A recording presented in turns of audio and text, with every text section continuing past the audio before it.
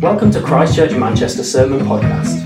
We are one church that meets in various locations across Greater Manchester. For more information about who we are or where we meet, please visit christchurchmanchester.com.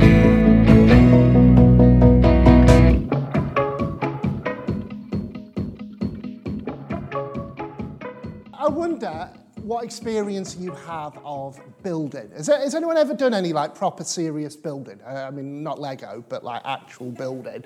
I think Adam has. Well, when I was 9 years old, I did some proper serious building. Because my parents had an extension. And I remember one day after school, my dad brought me outside. He knew the guys who were building this porch on the back of their house.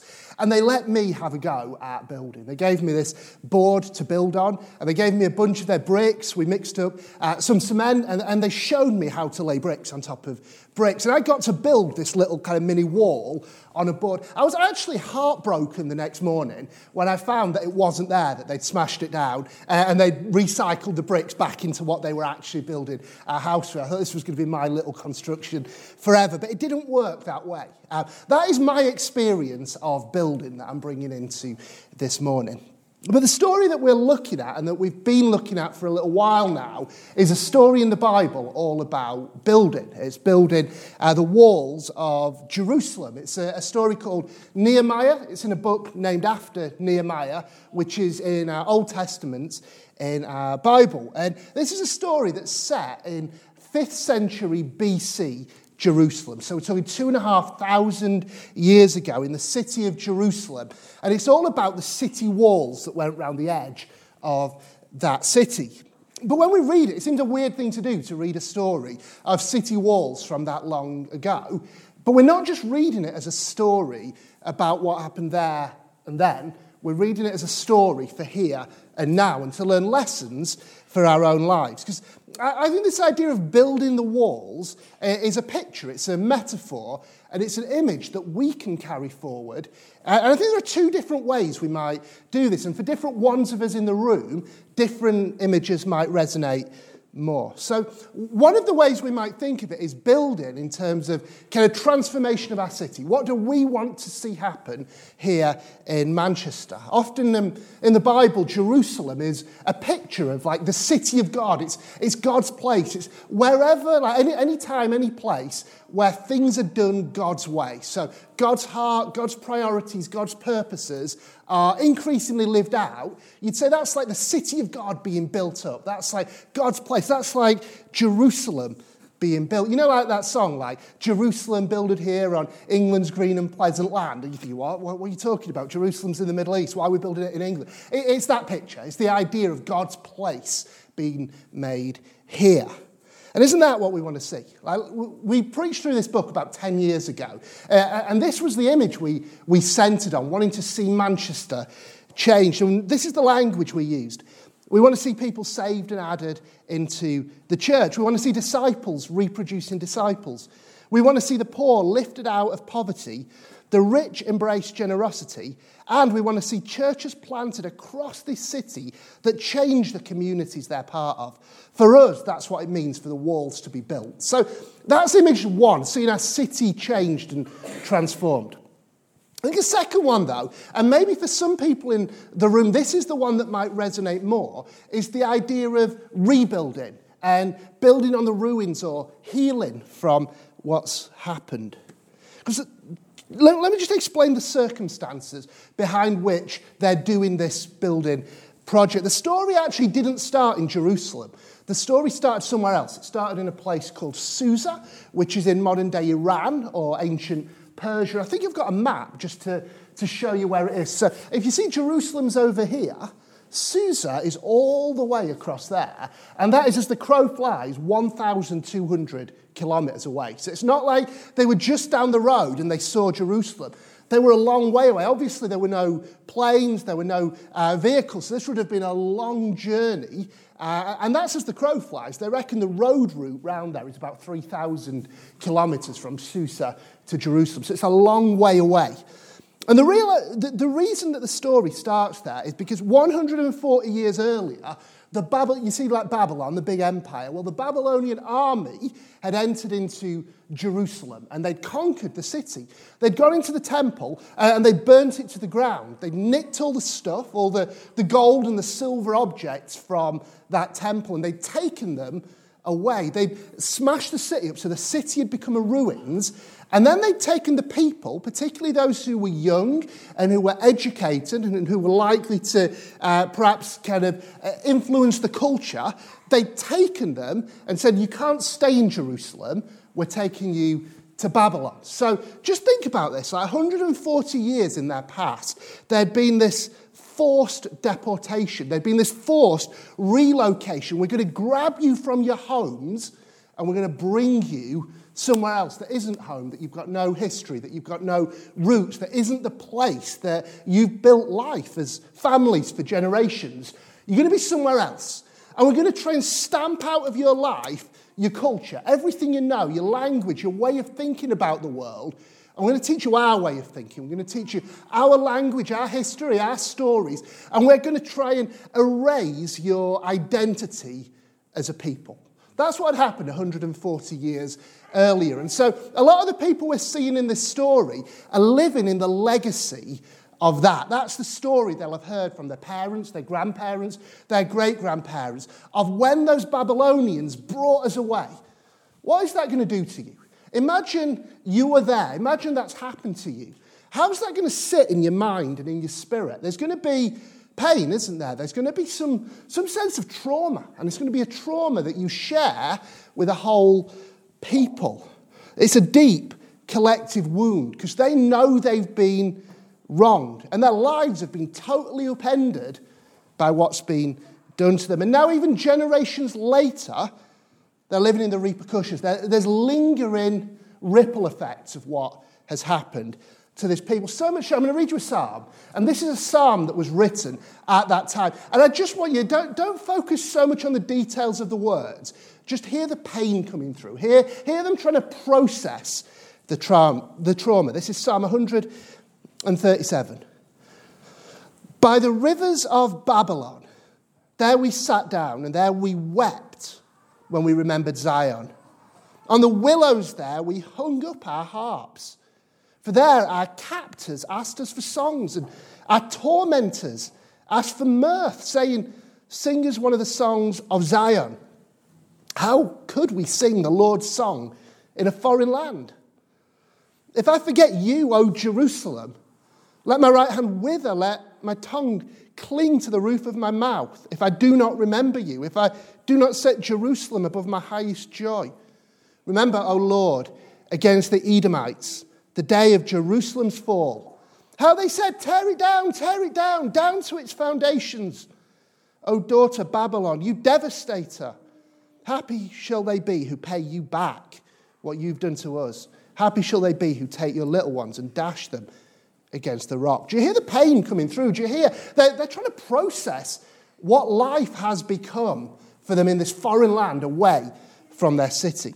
So now put yourself in Nehemiah's shoes, and you hear reports that people are back in Jerusalem, and they're living there, and it's hard, and they're vulnerable, and there's no walls to protect them. How are you feeling? Maybe it's a little bit less like, yay, let's take the world for Jesus. And maybe it's a little bit more rebuilding in the ruins, rebuilding in the face of this devastating event that shaped this collective consciousness for decades.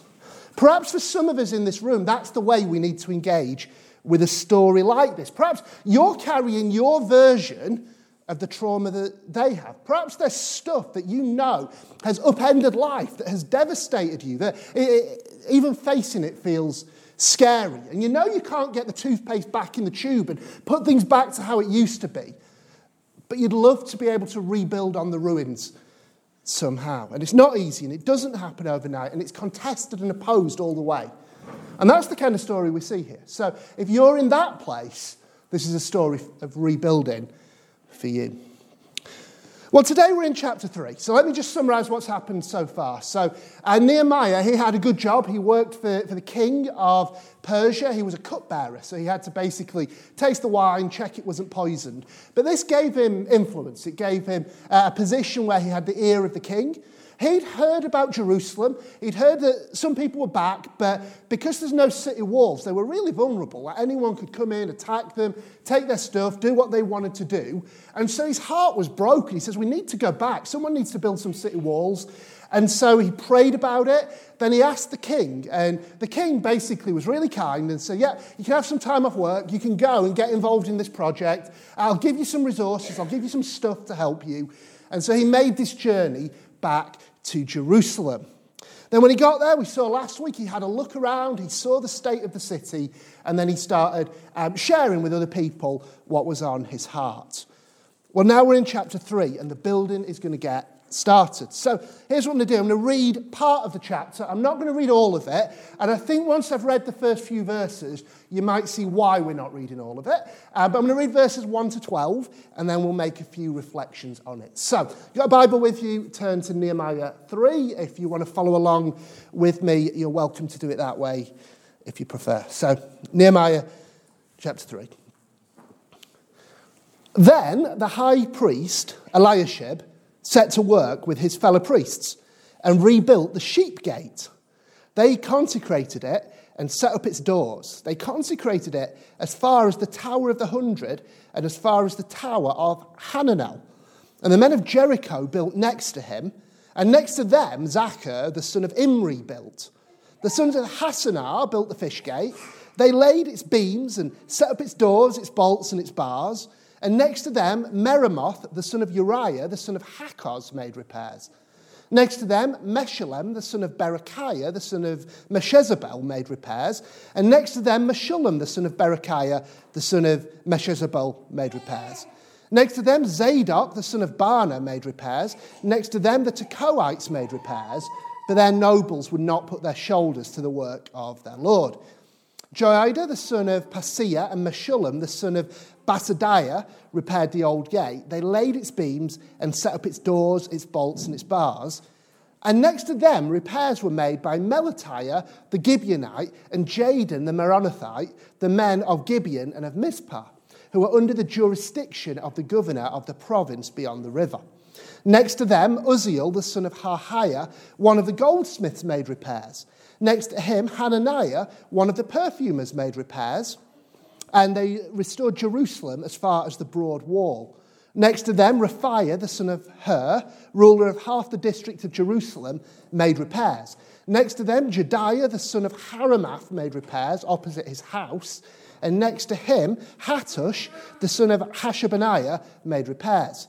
Malchijah, the son of Harim, and Hashub, the son of Pahath Moab, repaired another section and the Tower of the Ovens. And next to him, Shallum, son of Halahesh, ruler of half the district of Jerusalem, made repairs, he and his daughters. I'm going to stop there. That's 12 verses. There's 31 verses in this chapter, and it's basically the same. So what we've got is a list of the different people who were involved in this construction project, and it tells you which bit of the walls they all did. So we start at one gate, and then you get from that one to the next bit, and the next bit, and the next bit, and it loops round. So by the end of the chapter, we've got right back to the same gate that we started with, and it describes the whole wall, and it tells you the names of the different people who were involved in building it. It sounds a bit like reading an ancient Jerusalem phone book, doesn't it? Name after name after name.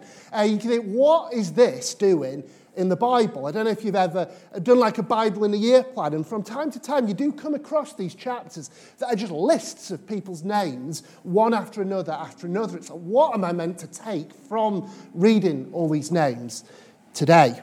Well, here's why I believe this chapter is included in the story. Here's why I believe it's in the Bible. It's showing us that they built the wall together, that this was a community endeavour. It wasn't that one person, Nehemiah say, did it on their own. It wasn't like they contracted it out to some professional building crew who would do the work for them. They all stepped up and they worked together.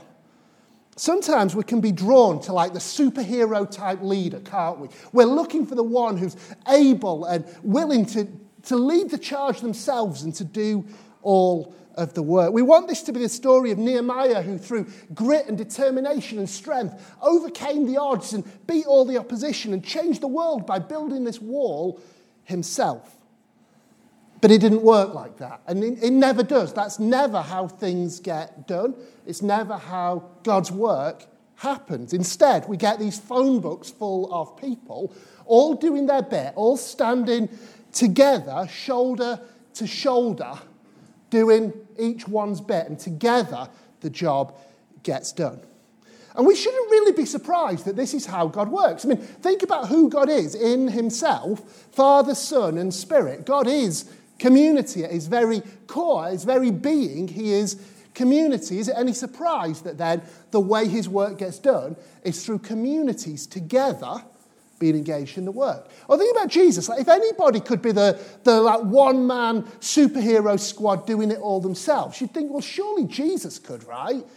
But what was the first thing he did when he started his ministry? He'd go and he'd find people. He'd find some fishermen and he'd say, I want you to drop your nets and come with me. We're going to build a team. We're going to build a community to go on the mission together.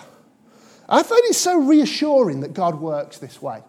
Because when I think about all that needs done and whether we're using the kind of building to transform the city picture or kind of the rebuilding out of the ruins picture, it can seem daunting, can't it? It can seem hard. It can seem difficult. How can this get done?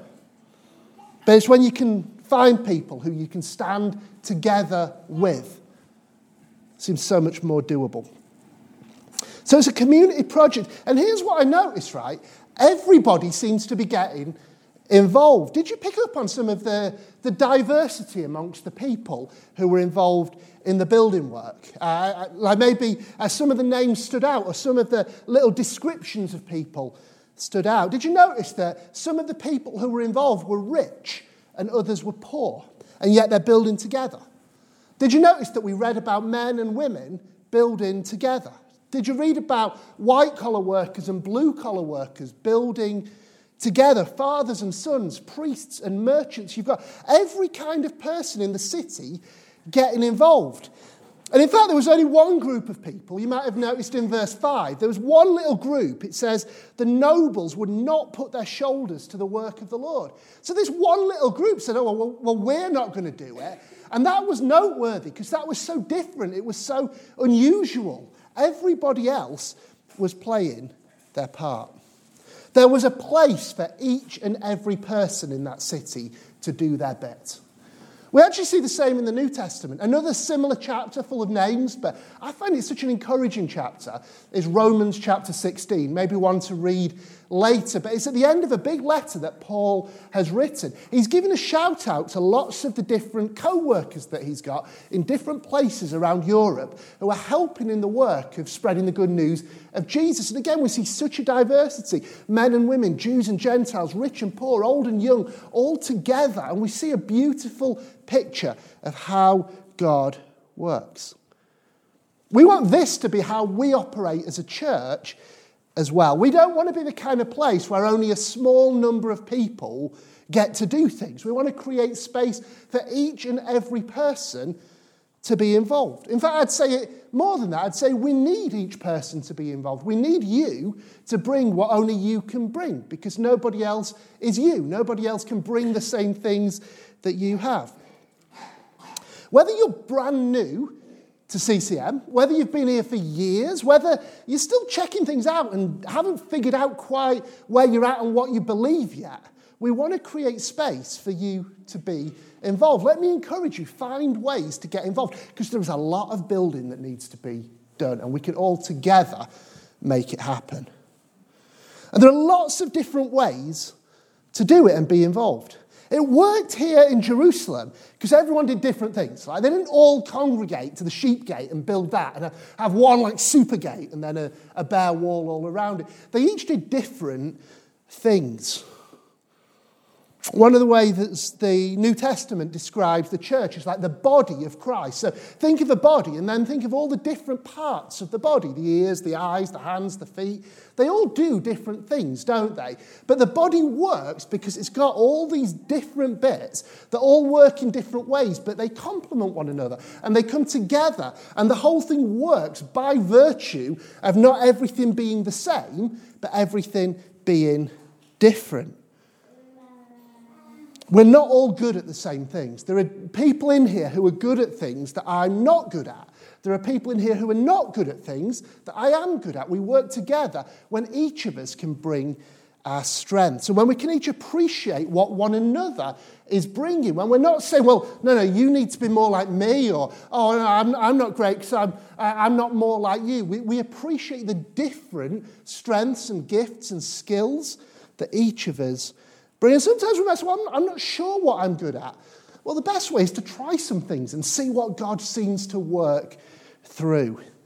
Here within church, there's a whole bunch of stuff you could get involved with. And if you're interested in finding out, look, what part can I play? What things can I be involved with? Why not chat with one of the team here and we can find out ways that fit for you to be involved.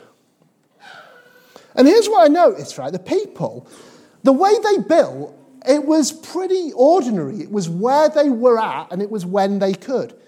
You know, sometimes I picture this story and what I imagine is like, oh, well, here's how rebuilding works. Like, everyone gets up in the morning, then they go out to the wall, they spend all day building the wall, then they go home, then they have the tea, then they put their feet up, chill out a bit, then they go to bed and they do the same the next day. And it's on a cycle like that until it gets done.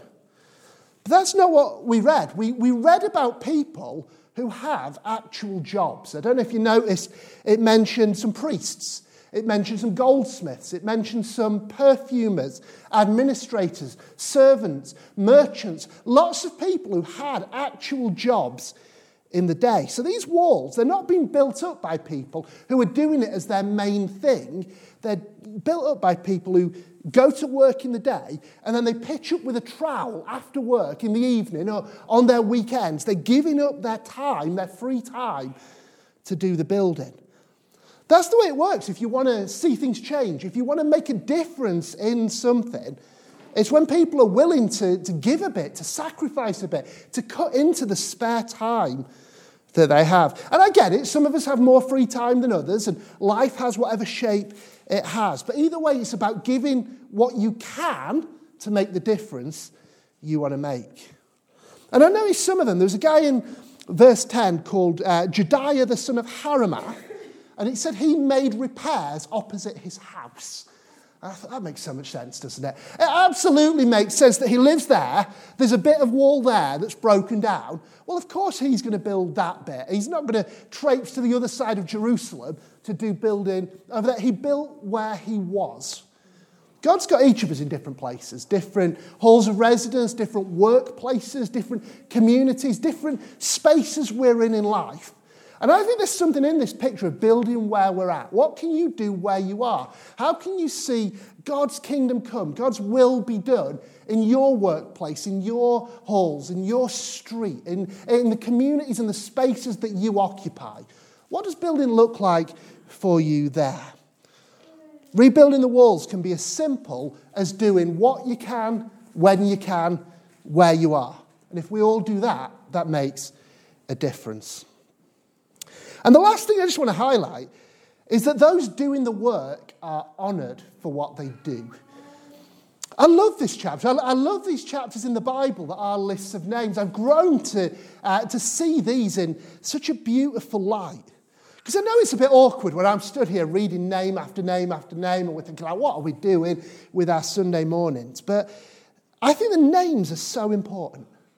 How would you feel if you were one of these people? So you show up and you get involved in this building. You work hard, you do your bit, you give your evenings and your weekends up, and you see that this wall gets built. And then you get old and then you die, and then you're up in heaven, and you're looking down at what's going on, and you hear a rumour that God's going to write a book, that there's going to be a holy book that accounts the deeds of God through history. You're like, this is cool, I can't wait till this is finished. I'm going to get myself a copy of it. And you get a little copy of it, it's called the Bible, and you get a copy, and you're reading through it, and you get to Nehemiah, and you see, that's me. My name is in it. Malchijah, the son of Harim, it actually mentions me in the book. It was such a big deal to Nehemiah that Joiada and Meshullam repaired one of the gates that he made a point of mentioning their name and giving them credit. And it was such a big deal to God what they did that when he inspired the Bible, he included their names. I think that is mind-blowing. Each and every contribution matters. Every person who plays a part in the building, it really does matter. So if you're building, and you might have had things come to mind as I've been talking. Yeah, for me, building looks like doing this. This is what I do. This is how I build. Let me say, that has not gone unnoticed. Don't think that that is happening anonymously. Everyone who's made a contribution on your street, in your place of work, every prayer you've prayed, every gift you've given, every act of service you've done, it all matters. And you know what? If when we get to the new creation glory, if when we're in that day and Jesus has returned and everything has been restored, if there's a book about the rebuilding of Manchester, like we've got this one about the rebuilding of Jerusalem, then I'm pretty sure that all of you who are stepping up and working hard and doing your bit will have your names mentioned in that book, just like these guys have their names mentioned here. And you know what? If there isn't a book about Manchester, I think there should be. And I think we should ask if we can have one and write one. And yeah, we'll do that. We'll call it multi-planting. Little in joke for those who are in the know. Every contribution to building the wall matters. It matters to us. It matters to everyone else in the room. If we look around and see what one another's doing, we can say, yes, what you're doing is good. What you're doing makes a huge difference. But you know what? It matters to God as well. And you might think, what I'm doing, it's only small. It's not a big deal. It's a little thing. Well, each person here, they only built a little section of the wall. But the part you're playing matters, and altogether, the work gets done. So I'm going to end a bit different to how we normally end a preach. Normally what we do is think about like application. So like what do we do with what we've heard? Or maybe like a response time. What is God going to do in this moment? But actually I want to do something different. I want to end by saying thank you. I want to end by saying thank you to each person who's building, whatever that building looks like. I want to say well done. And I want to commend you to keep going. It says in Galatians 6, let us not grow weary in doing what is right, for we will reap at harvest time if we do not give up. So keep going, keep building. Look around, the wall is getting built and God's work is getting done. Things are getting rebuilt on the ruins and God's kingdom is coming across our city. And there is more to come. So keep building a bit of the wall, build where you are. And as each of us does that, I can't wait to see what God does through it all, here in Manchester and to the ends of the earth. Thanks for listening. To explore this sermon or learn more about our church, please navigate to the links provided in this podcast description. From there, you can connect with us on social media. And you're welcome to check out the music links featured in this episode from our very own musicians. You can also discover current events and information about where we meet on Sundays and various groups or community projects that you can join in with.